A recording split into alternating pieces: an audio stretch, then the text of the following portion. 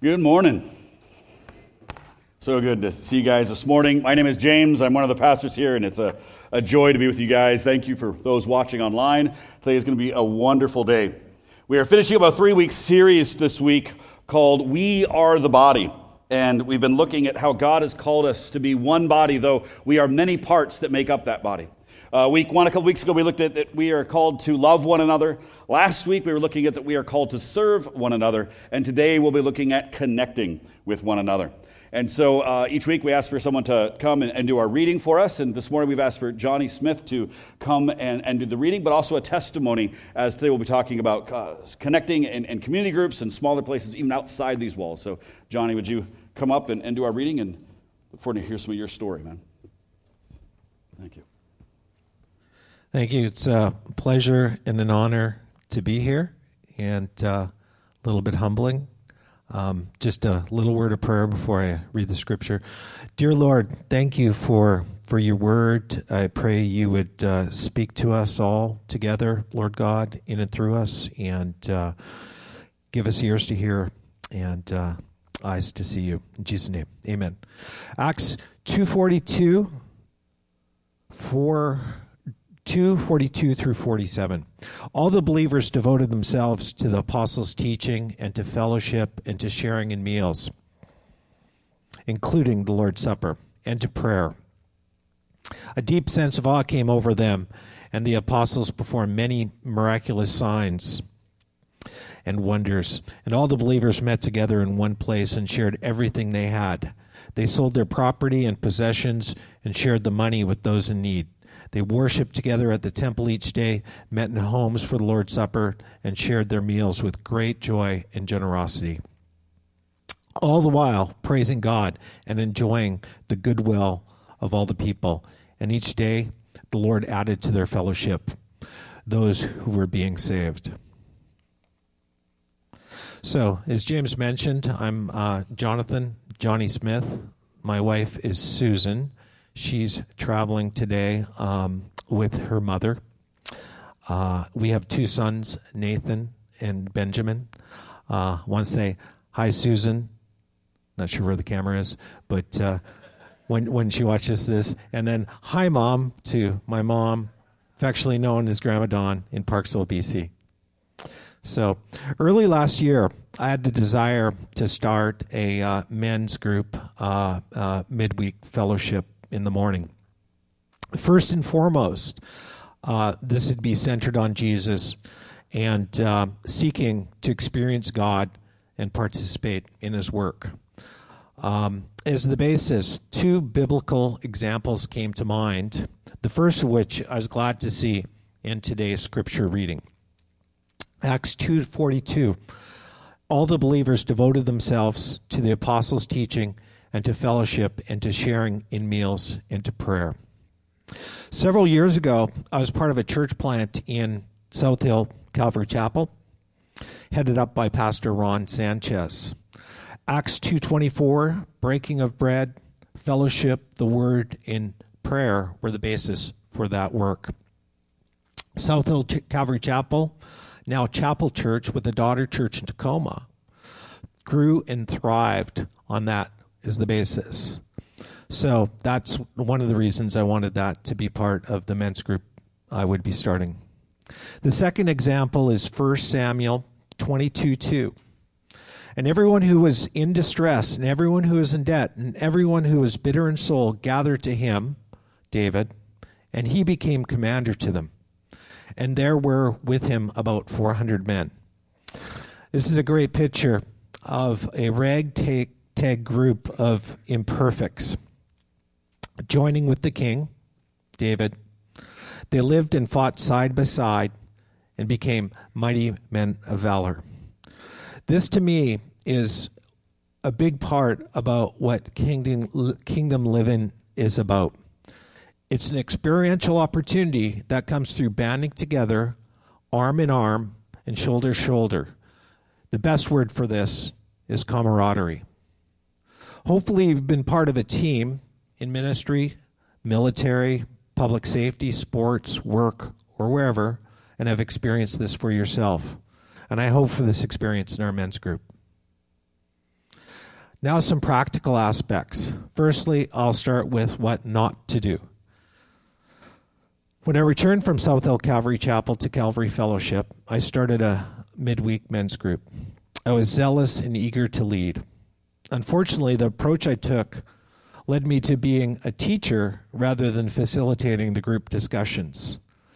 The books I chose for us to study were heavy material, including Calvary Road by Hessian and some of Warren Wiersbe's B books through the books of Acts, among others.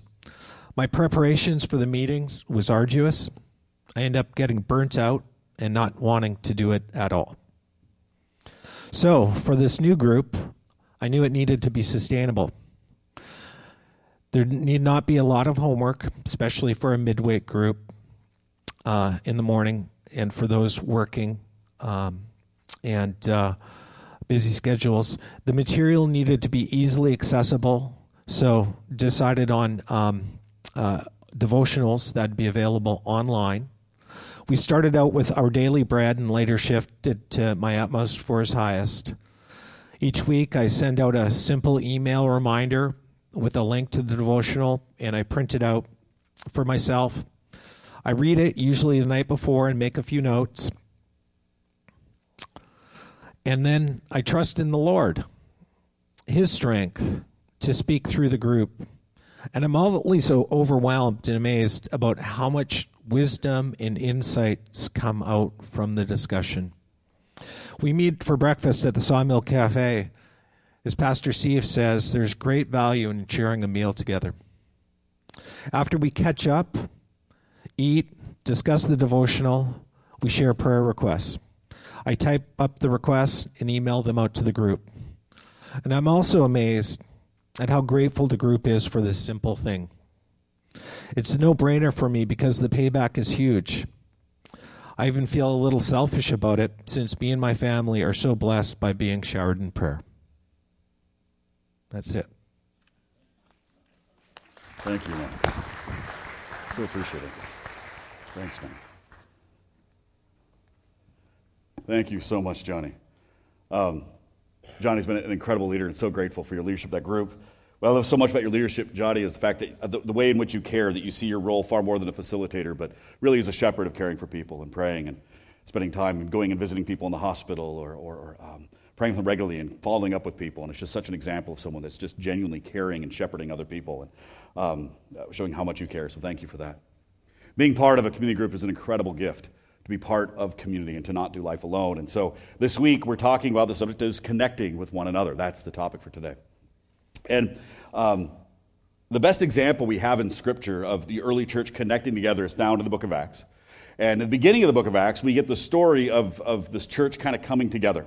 Before that, Acts opens up, and it's Jesus kind of giving his final words to the disciples. He's telling them that he's going to go, and then he ascends.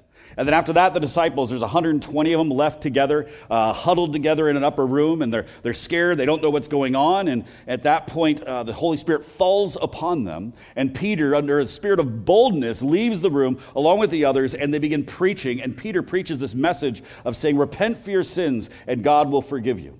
And so that's the message of what begins in the book of Acts. And then chapter 2, verse 41 gives us this crazy passage where it says this. It says, those who believed what Peter said were baptized, and added to church that first day was about 3,000 people in all. So this is the beginning of the church. And 3,000 people are added to the church and baptized in that first day that the church exists. I mean, that's just amazing. The move of the Spirit falls, and 3,000 people become Christians. And today we have the excitement that we actually get to do a baptism. What's fascinating about this passage is that 3,000 got saved and 3,000 were baptized right then and there. In Scripture, you always see that anytime someone comes to the Lord, every single example of baptism is immediate after salvation. There's no delay. There's no long confirmation class. There's no long training. It's immediate. And so I also want to say, even we're doing baptism today, if any of you have not yet been baptized and are following Jesus, please come talk to us. We would love to see it happen. It's something that's just a beautiful celebration, as we're going to see later today. Okay, so we have 120 scared disciples hiding. 3,000 then come to Christ in the first day. And we get this incredible verse in verse 42 that describes what's happening. It says, this is the one that Johnny just read, all the believers devoted themselves to the apostles' teaching and to fellowship and to sharing in meals, including the Lord's Supper, and to prayer. And so all of these guys, they form and they begin gathering together, all 3,000 of them in different capacities. And so and this is how God led the church. So first there were the 3,000 that came in the first day. And then we get, by the end of chapter 4, it says 5,000 men. This is less than a year later, just months later, that 5,000 men are now following Jesus in Jerusalem. That's just men. Add women and children, we're well over 20,000 at that point. And then you go to the end of the book of Acts, or close to the end, in Acts 21, a few years later, and it says tens of thousands of people are following Jesus in the area. And so it's moved from 120 to 3,000 to 20,000, and now tens of thousands of people that are following. And so how do these tens of thousands of people actually have a community? Because there was no giant stadium that they were meeting at there in Jerusalem. Well, Acts chapter 5, verse 42 gives us the answer. It says, "And every day in the temple and from house to house, they continued to teach and preach this message, Jesus is the Messiah." So the church gathered in the temple courts, and they gathered in people's homes. And the temple courts were massive. So here's a photo of kind of the reconstruction of the city of Jerusalem, or the temple of Jerusalem. And you'll see the porticos that surround the whole thing. This thing is massive. And you can fit thousands of people. And hundreds of people could sit in those porticos. And that's where the early church met in public. As they'd go and just sit under the columns in the shade, and people would be gathered around it. That's where Jesus was preaching. And that's where the early church met in public, is what we see in the story. And so they met in these larger groups at the temple. But then they also met, it says, from homes. And they met daily, regularly they were meeting. In the larger temple, gathered together by the hundreds, and then also in their homes, gathered together in much smaller groups as well. And this was central to their growth. It was central to their rhythm, was the gathering in public together, and then the gathering in smaller groups. And there's 4 specific things that Luke details that they did when they gathered. The 4 specific things that create the rhythm of the church. And it says all of the apostles, all the disciples, they devoted themselves to the apostles' teaching, that's the first, to fellowship, number 2, we're going to talk a lot about that today, sharing meals together, including the Lord's Supper, and to prayer. Those are the 4 things that they were involved in. And one of the cool things here that Luke is sharing as he tells this example in the book of Acts is that, as he says, all the believers devoted themselves to these things. And most translations translate that way, devoted themselves. But the Greek is much stronger than that. And if you go to a literal translation like New American Standard, or you look at the Greek, what it actually is saying is that they continuously devoted themselves. Or they were continuously, steadfastly devoting themselves. That this is something that it wasn't just they devoted themselves, but it was continuous. This was constant. This was their rhythm. This was their bread and butter. This was how they existed. This was the foundation that the church dwelt upon or built upon, was this rhythm of these 4 things being part of their gatherings. And so what was this church about? What does it say? Again, they were continually devoted to learning about Jesus from the teaching of the apostles, to fellowship, and again, we're going to spend much more time talking about that, eating together, taking communion, and prayer. These are the 4 things they were continually devoted to that made up the complete rhythm of the church life. So, the first one says they were continually devoted to listen to the teaching about Jesus through the apostles. So the teaching about Jesus. So this is why we teach on Sundays. It's why we teach in small groups and other places, or why there's a spend of time learning about Jesus, because this is central to the early church, was they were devoted to learning about Jesus. And it's why we can't just say, you know what, I'm going to do church with my friends, we're going to grab a beer, go to the bar, or go somewhere else, and just have a social time. That doesn't count because, well, it's wonderful to do. We need those social times. There must be a time where we're actually intentionally learning about Jesus.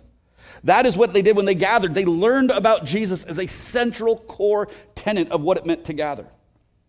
N.T. Wright puts it this way in his commentary on this passage. He says, "Where no attention is given to teaching and to constant, lifelong, continual devotion to Christian learning, people quickly revert to the worldview or mindset of the surrounding culture.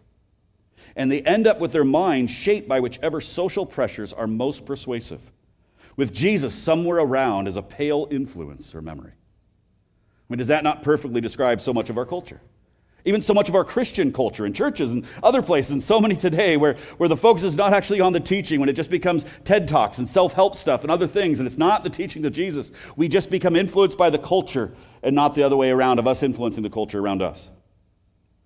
So they continually devoted themselves to the teachings about Jesus from the apostles. Number 2, and this is what I want to really highlight and spend some time on this morning. They continually devoted themselves to fellowship. Now, what does that word fellowship mean? Well, fellowship for most of us, if you grew up in the church or spent much time in it, it kind of like via the church, it meant fellowship is what happened in the foyer of the church. Or sometimes churches call it the fellowship hall. It's that place where you welcome people, where you ask how you're doing. And so when I was growing up, fellowship, if I were to tell you what it just meant surface conversation. It meant chit-chat. It meant catching up briefly on the week.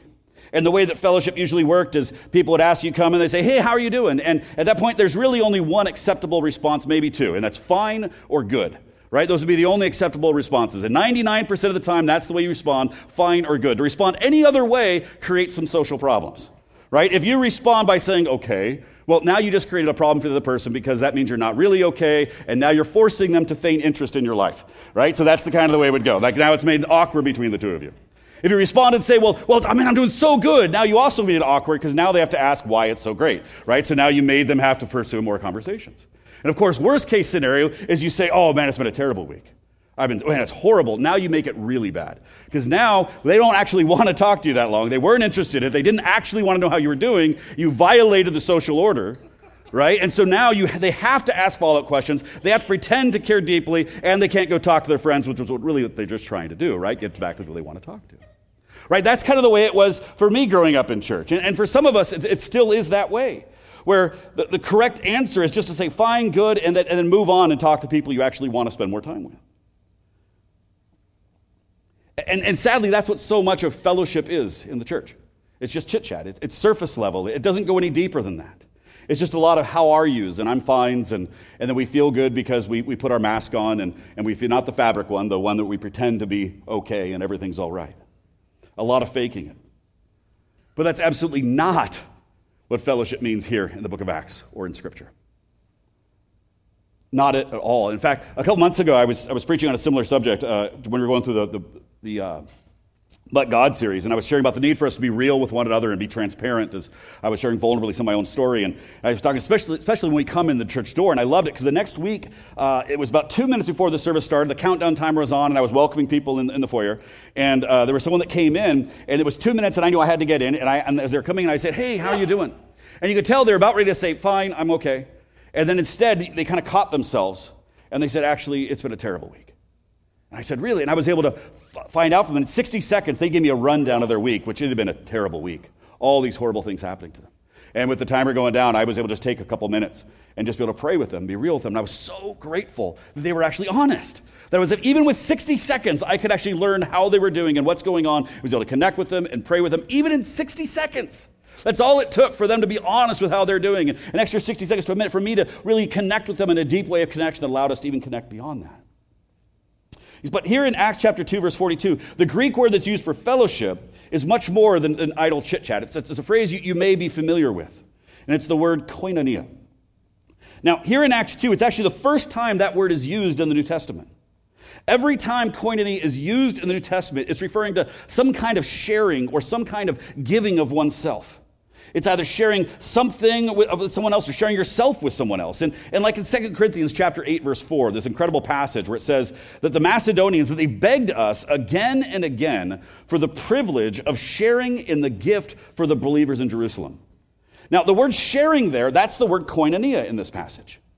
So what it's saying is Paul is saying that these churches from Macedonia, these poor churches from Macedonia were wanting to participate, to koinonia, to fellowship with the church in Jerusalem that was having a famine. They didn't even know them, but they wanted to participate with them by sending money along with Paul and praying for the church in Jerusalem. So that's koinonia in that place. They were koinonia. They were fellowshipping by giving of themselves to these people they did not even know. Or then we get down to 2 Corinthians chapter 9, verse 13. And it says, they will glorify God because of your submission that comes from your confession of the gospel of Christ and the generosity of your contribution for them and for all the others. So here, the word koinonia is the word contribution in English. The contribution you meant, that's your fellowship, that you contributed, you joined in, you participated with them, you fellowshipped. Now, that's quite a different idea than the idea of just some idle chit-chat and to catch up on the week. The foundation of the early Christians was koinonia or fellowship, and it was based on giving of oneself, sharing with one another, participating with one another, not idle chit-chat, not surface level, but deep, and actually something that cost, that required sacrifice. And the next passage of Acts, it makes it clear. So back in verse 42 of chapter 2, it says, all the believers devoted themselves to the apostles' teaching, to fellowship and to sharing meals, especially the Lord's Supper, and to prayer. But then in 44, it gives the context. And it says, and all the believers met together in one place and shared everything they had. This is the context. They sold their property and possessions and shared the money they had with those in need. That's the context for the koinonia. So we can see that fellowship is specifically referring to sharing of ourselves with others, whether possessions, time, resources, giving to others. They even shared their possessions in this case, in which case where there were people who were in need. And just to be clear, there's some that would say they sold everything. They didn't sell everything they owned. It wasn't some just communal pot that every single thing went in, no one owned anything. Because clearly in this passage, in this book, people own homes. They're meeting in them. People have things.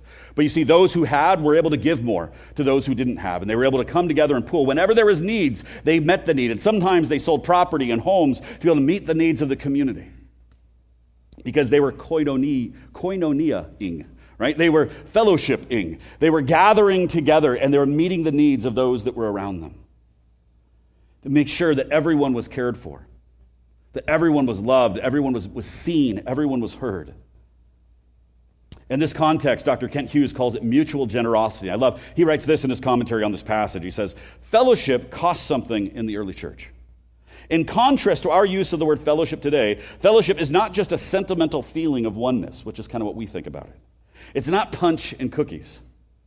It does not take place simply because we're in the church hall. Fellowship comes through the giving. True fellowship costs. So many people will never know the joys of Christian fellowship because they've never learned to give themselves away. They visit a church or a small group study with an eye only for their own needs, hardly aware of others. And they go away saying, there's no fellowship here. The truth is, we will only have fellowship when we make it a practice to reach out to others and give something of ourselves to others.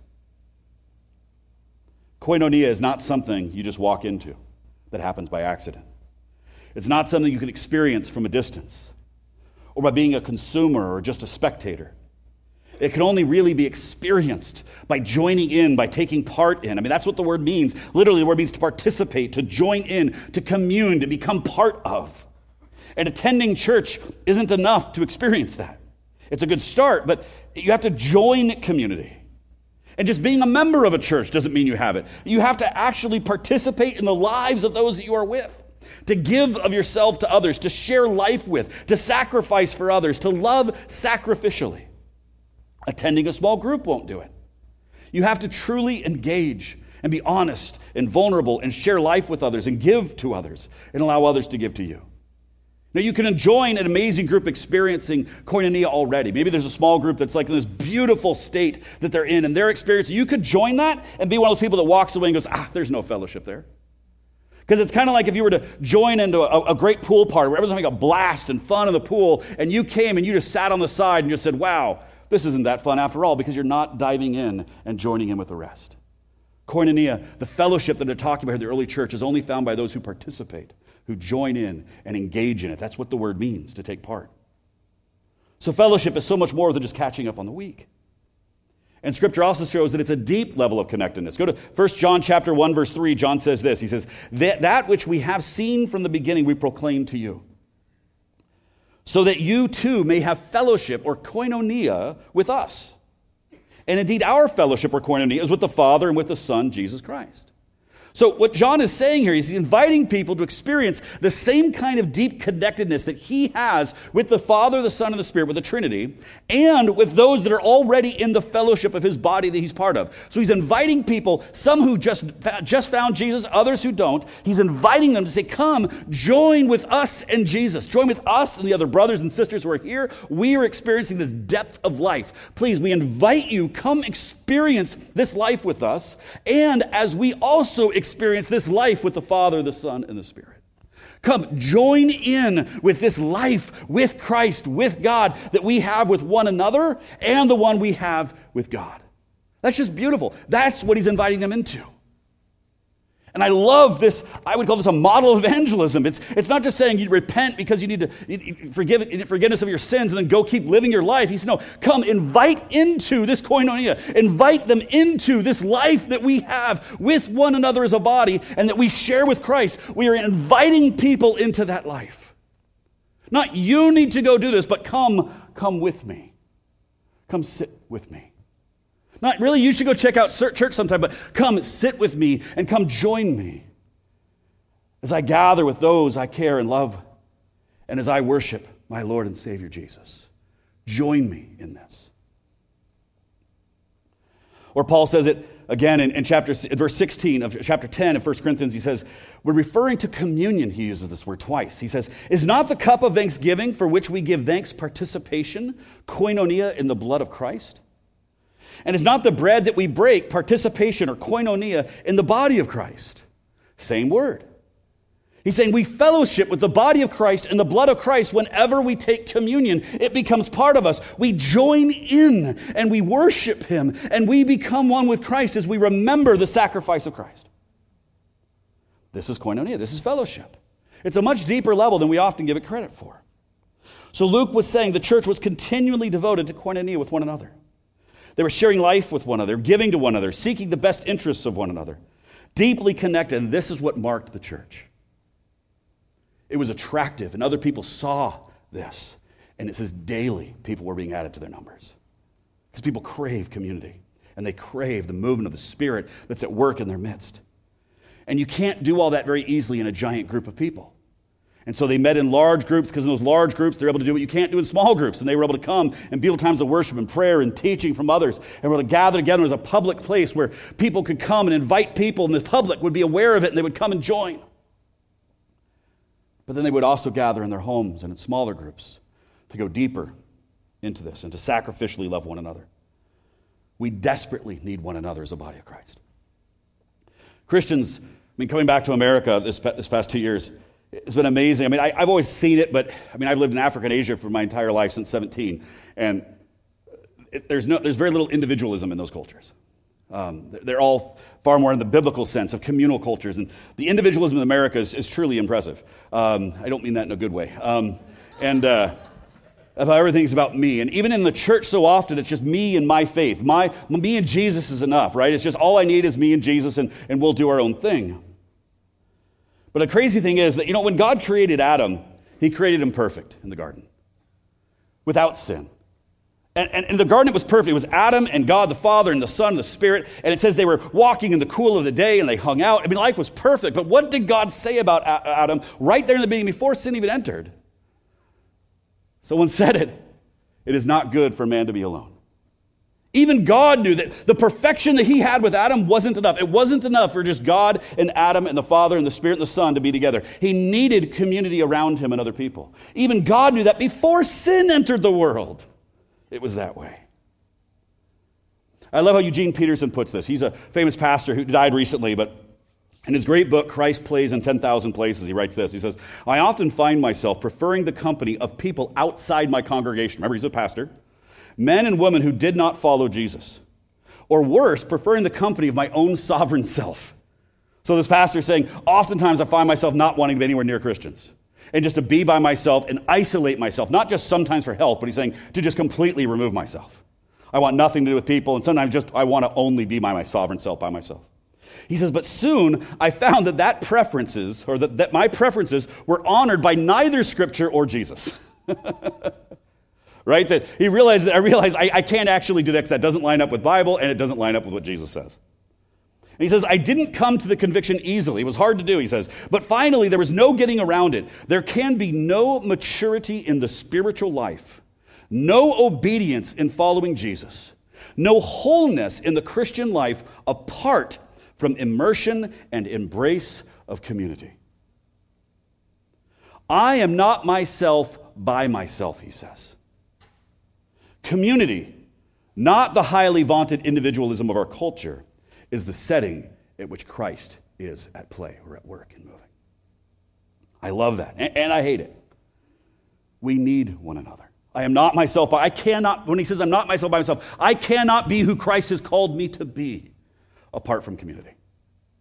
rubbing shoulders with others, loving others, specifically people that's difficult, that are radically different than myself.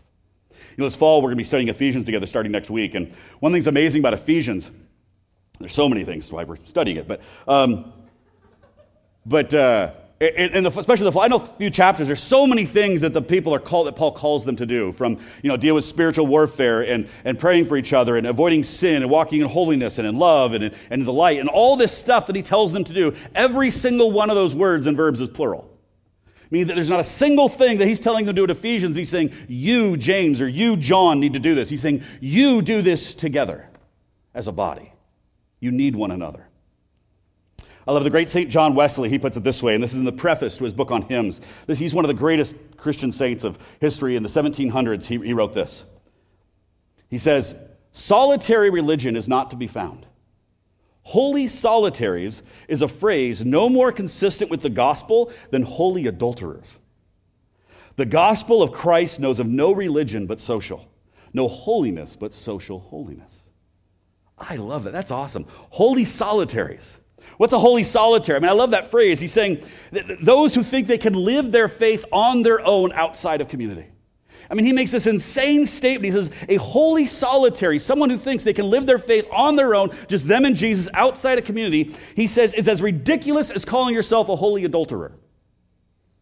He says that those who think that they can walk in holiness all by themselves without community are as deceived and foolish as those who think they can walk in holiness in the midst of committing adultery. He puts those two things together just as impossible as one another. We are called to be in community. We're called to connect with one another. And so in this series, it's called We Are the Body. We desperately need one another. We need to continually be devoted to connecting with one another, to koinonia. And we're not going to experience a perfection this side of eternity, but God has enabled us to experience it to great degrees. And we can get a taste for it here on Sunday mornings when we gather. We've been talking about that more recently. We need to pursue one another and love one another. When we linger, we can experience it. When we come and we connect with other people, and we come and we share life with others, and we're vulnerable, and we do more than just a hi, how are you, but get to know people and love on them and pray for them, we can begin to start those kind of connections, but it can only really be experienced in more fullness beyond the walls of the building as we get to know each other more, and we share life, and we sacrificially love each other and make steps of stepping towards one another. And most especially, we see that this koinonia must be beyond the walls of these churches. It's got to go into cafes or golf courses or restaurants. It's got to go into schools and workplaces and other places where we gather together and in Taco Bells, if they ever finish the one around the corner from us. That's seemed done for over a year now. Our youth team really, really wants that to finish. But it's especially also has to be done in our homes. If we have them, of places to gather together and love on one another. That's the model of the early church again. They gathered in the temple courts publicly in large numbers, and then smaller in their homes to create those deeper levels of connections and follow through. And we need both. We need the corporate gatherings and the smaller gatherings. But it's essential that we gather. So I want to go back to our passage of 2:42. It says, all the believers devoted themselves to the apostles' teaching and to fellowship and to sharing in meals, including the Lord's Supper and prayer. So after koinonia, after fellowship, it says we must share meals together. We talked about this a bit last week. And the Greek is clear here, if you read it in the Greek, that it's talking not just sharing a meal, but also specifically communion together in the homes. And there's so much emphasis in Scripture on having meals together. It's not saying every home group has to do meals together. You have to do it all the time, but we must share meals together. We have to make a priority for that. Because so much happens over a meal, and our culture has become so individualized that oftentimes we don't make space for that. And after teaching on it last week, I actually read a great part of a book on this past week. And again, I recognize not everyone has a home and not everyone can do this. Some people are single and they can't make it happen. Some people's lives are just chaos and this doesn't work. But this is in the book Open Heart, Open Homes by a pastor's wife, Karen Maines. And she says this, true hospitality comes before pride. It has nothing to do with impressing people, but everything to do with making them feel welcome and wanted. And that's just, take that and process that for a second. Because how many times in hospitality that really, we just, it's a pride, we want people to see how we live, we want people to see the cleanliness, we want people to taste good food. It really becomes about us, not about the other person.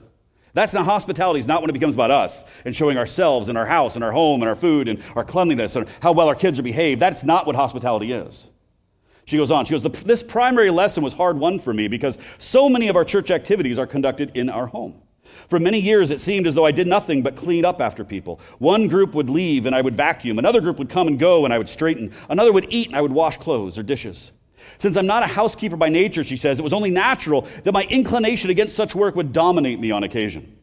One morning, she says, I picked up an old book and began to read it and got just stuck in it stuck in its pages with delight the whole afternoon. By mid-afternoon, the couch cushions were everywhere. My kids' toys were all over the floor. Newspapers were piled up all over the place. Dishes were still there from the previous nights, mixed with the remains of the cereal and peanut butter. The house was a total disaster. Then the doorbell rang, and it was a woman from church. And she thought hospitality before pride. I reminded myself dismally, she said. Determined, I welcomed the woman with warmth, invited her into the unsightly rooms, and refused to embarrass her, not with my house, but with my apologies. I refused to embarrass her with my apologies. I consciously let go of my pride, and the reward was her amazing words that she said to me. I used to think you were perfect, but now I think maybe we can be friends. Is that not awesome? How many of us need to hear that? As we try to live up, the mess we think people won't want to be but it's actually what sometimes connects us to people. Is the mess, is the ability that people can relate to us. The early church constantly devoted themselves to sharing meals together. And they shared communion regularly too. Communion is where we go back to worshiping God together and celebrating and remembering what Christ has done for us, so to make sure we never lose sight of it. And it even shouldn't even be a somber thing. As church, we often do it together. Here we do it once a month. You know, there's some churches that and that's wonderful. Maybe we'll do it here every time. But some churches, importantly, they do it every single week. So they say that's the biblical model. Let's do it every single week. But that's not the biblical model. The biblical model is here. It's literally every single day. And it's not in a church with some pomp and circumstance and somberness. It was done every day in the homes as people had a meal together and broke bread. That's, if you want the biblical model, every day do it with friends in your home. That's the way it's supposed to be done according to Scripture. We do it as a way as a church at least once a month or so as a reminder of that fact. But the reality, the substantial way in which communion should be taken, the biblical model, is we do it together as families, as people gathering together to remember what Christ has done as a regular reminder in the homes of who Christ is and what he's done. And then lastly of the four, it says that they were devoted to prayer.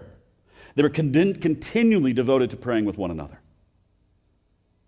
We must be devoted to prayer as a people. Not just solitary us praying, but praying with one another and praying for one another, which means we need to know how to pray with one another.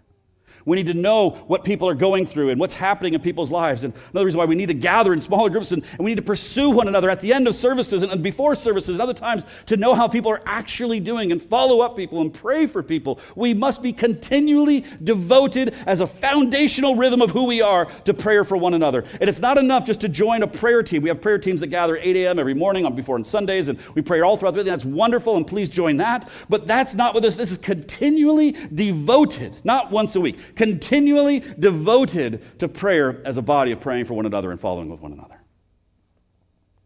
So that's what they were continually devoted to. Learning about Jesus together, fellowshipping in koinonia, eating together in the Lord's Supper, and prayer. And again, they did this as a body in large groups and in small groups, because you can't do in small groups, or you can't do in large groups what you get to do in small ones. And there's many ways to pursue this. And one of the ways we do that here at Northview is through community groups. Gathering together in small things. It's not the only way, and they're not perfect. Sometimes they work better than others, but I can't stress the value enough of being part of a smaller body that journeys together.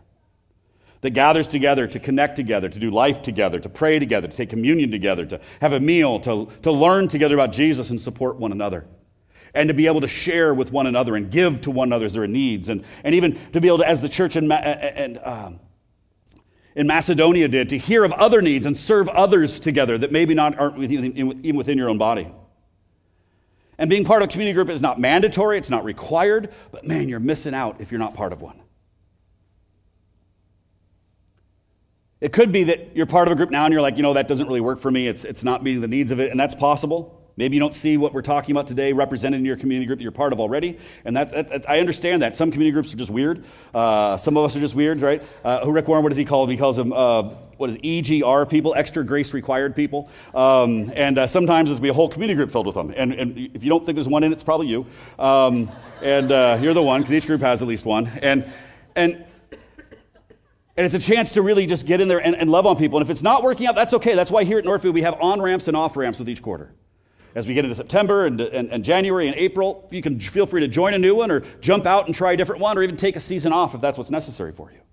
But there's no perfect way to do a small group.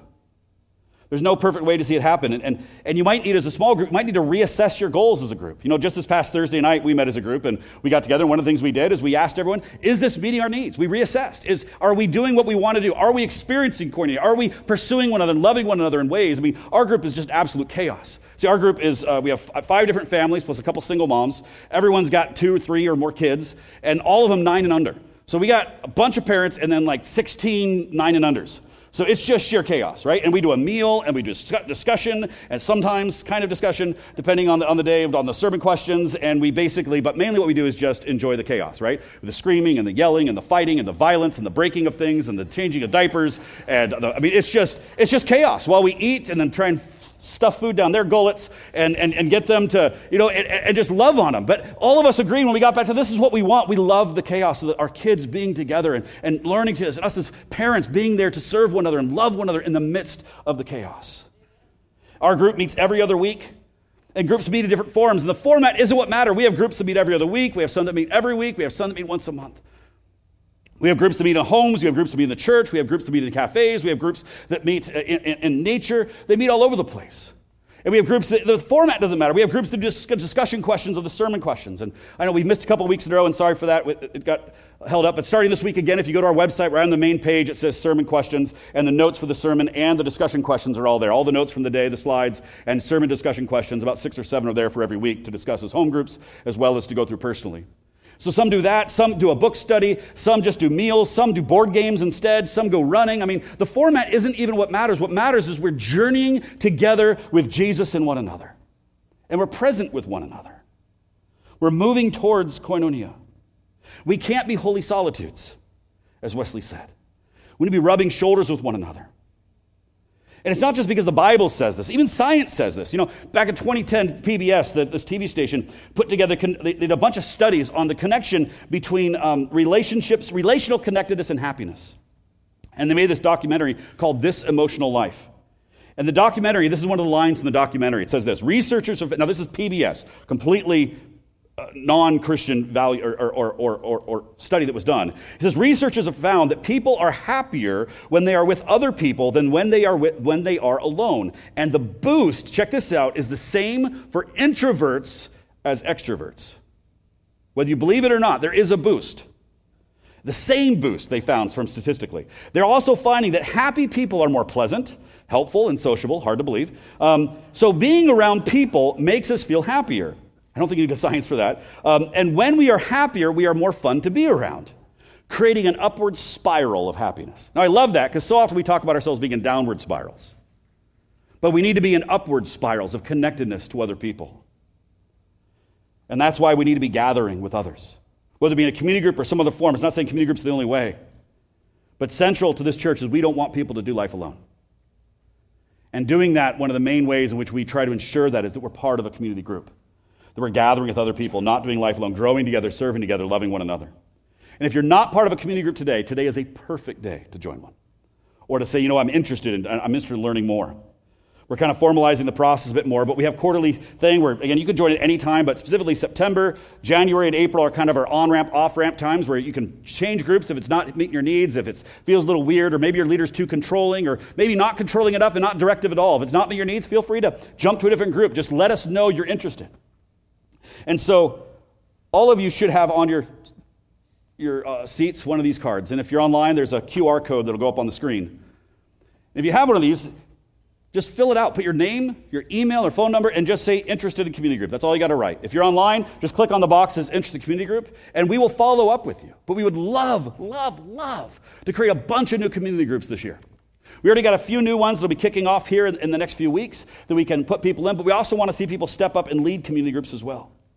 And again, some of them are focused on things like biblical studies, like the Women's Bible Study kicking off this week. If you're a woman, you have the time, please come and join that one. We got a Men's Bible Study, a new one kicking off here in the next couple of weeks as well, going deeper with Raj is leading up as well.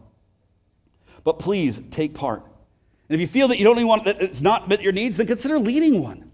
And consider growing in what it means to lead a group and care for others. And maybe you've tried in the past, it didn't work, and you're like, yeah, they're just not for me. Well, I'd say go back and listen to this message again, for one, because it matters. Not the message, but the overall the point was being said. And I once heard someone say, you know what, have you ever eaten a bad meal? And it's like, yeah. Did you stop eating as a result? No, you just tried a different meal. It just meant that meal was bad. It doesn't mean all food is bad. If you've had a bad experience, I understand, or two, try a different one. We have over 20 different community groups that meet here at Northview, and a few more that are starting up this next few weeks. So please, there's pens nearby, fill this out, and sign up to say, I'm just interested. You don't have to pick what it is, just show I'm interested, and we'll follow up. Doesn't mean you're committing. It just means I'm willing to take that step and then drop this in the box in the back. All right. Now, we have an application of this happening this morning, of the beauty of being in community groups and the beauty of joining together. It's what I'm very, very excited for. And that is this morning, we get to have Melissa is going to come up and join us this morning. Melissa, she's been up here once before. She's been a part of our community for a little less than a year. But she joined our community through getting to know one of our people that is in our small group, Noel. Some of you would have known before. They recently moved to Vancouver. But Melissa was her neighbor, and they used to meet up at the bus stop. And so Melissa found Christ through this process. And so I want her to come and share a little bit of her own testimony. And then we get the joy this morning of being part of witnessing a baptism as her public confession of faith before us this morning. So let's welcome Melissa this morning.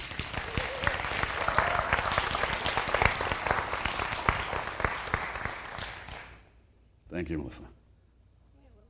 Amen. Nervousness is a beautiful thing. Just means you're alive.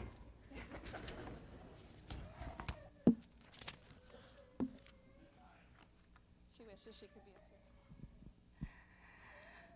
Sorry, that's my daughter. She wishes she could be up here. Can't do both.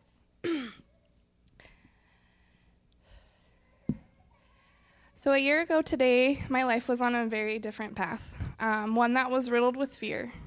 Here I was, a newly single mom with a 5-year-old son, Elijah, and a brand new baby. You can hear her crying. Things seemed bleak, dark, and while I'd been searching for God for years, I had been letting fear hold me back. Unworthiness held me back. But then I met the kindest woman, Noel, a neighbor whose twin boys were also going to kindergarten, riding the same bus. One day, in referring to difficult life circumstances, she uttered a single sentence, "I give that to God," that identified her as a follower of Christ. And she quickly took me under her wing. What started with inviting us to her church, Northview, shortly became welcoming me to her community group that also included the Luns. Getting to see and to listen to families of men and women, parents like me, speak about Jesus, hearing how they approach life, how they help support and pray Jesus over each other's lives, how they uplift and console, as we all experience the many personal but similar everyday life circumstances. It really shed so much light on what it meant to be a Christian. Attending church on Sundays quickly became the highlight of my week, and God never failed in meeting me where I was, week after week. Each service had me wading through tears as Jesus' words reached me in my own struggles. One particular service, James reminded us that we weren't required to fix the things standing between me and coming to Christ on my own. I had been trying for years to clear out my temple on my own, to do everything myself, saying things to myself like, I'll go to church when I give up these bad habits. Instead, Jesus' message was clear. He was walking with me. He had promised to help, and so I began my walk. I used to say I was afraid of the other shoe falling, what bad thing would happen next. But now, a year later, I know that shoes will rise and they will fall. But since I'm walking with Jesus, I can now handle those peaks and valleys. I can honor the dark place I was, where fear had consumed me, while also honoring the efforts and sacrifice and surrendering to God. I know that my worthiness is not something that can change. It's not something I can earn or that I can lose.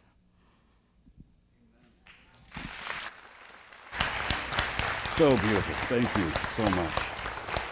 So now we have the joy and the privilege of being able to baptize her. And so Melissa's asked for those who are here from our community group to be able to come up and stand with her and pray with her as we do this, as they've been she said they've just been so central and pivotal to her journey. So those are part of the group that are here. If you guys could join us, there's been a couple who are sick and others that's out with Ava. But we'll come and surround, and we'll pray afterwards if you've been part of it. All right, if you want to go ahead and get inside. Yeah, if you want to.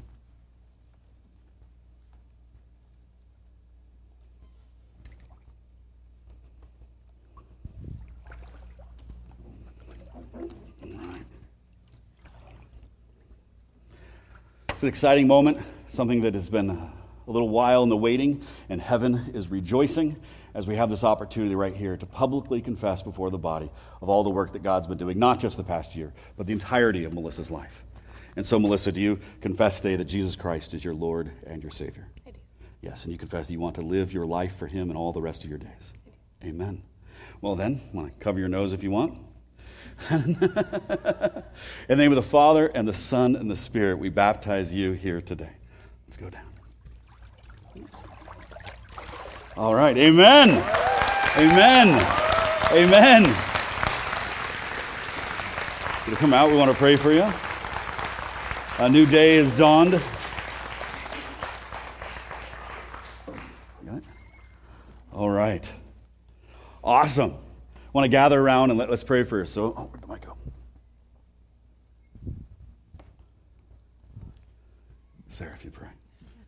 God, we thank you for that you have walked with Melissa as she testified from the beginning, from when she was a little girl until now, God. And I thank you for the ways that you continually called her to you and showed her who she is in you, God. And I would just pray that you continue to just root her and ground her in your love, that she continue to only grow in knowing the goodness of you, God, and the goodness of your love and your the wonderfulness that you have for her, God. Yes, and I thank you that she is a part of this community, that we can know her and see her continue to grow in knowing you and leading her children to you as well as a result, God. Amen. So we just bless her. Thank you for her life. And continue just to shower her with your love. Amen. Amen. Amen. Amen. So good to see you. Thank you. Thank you. Thank you, guys. Amen. Oh, what a joyful day.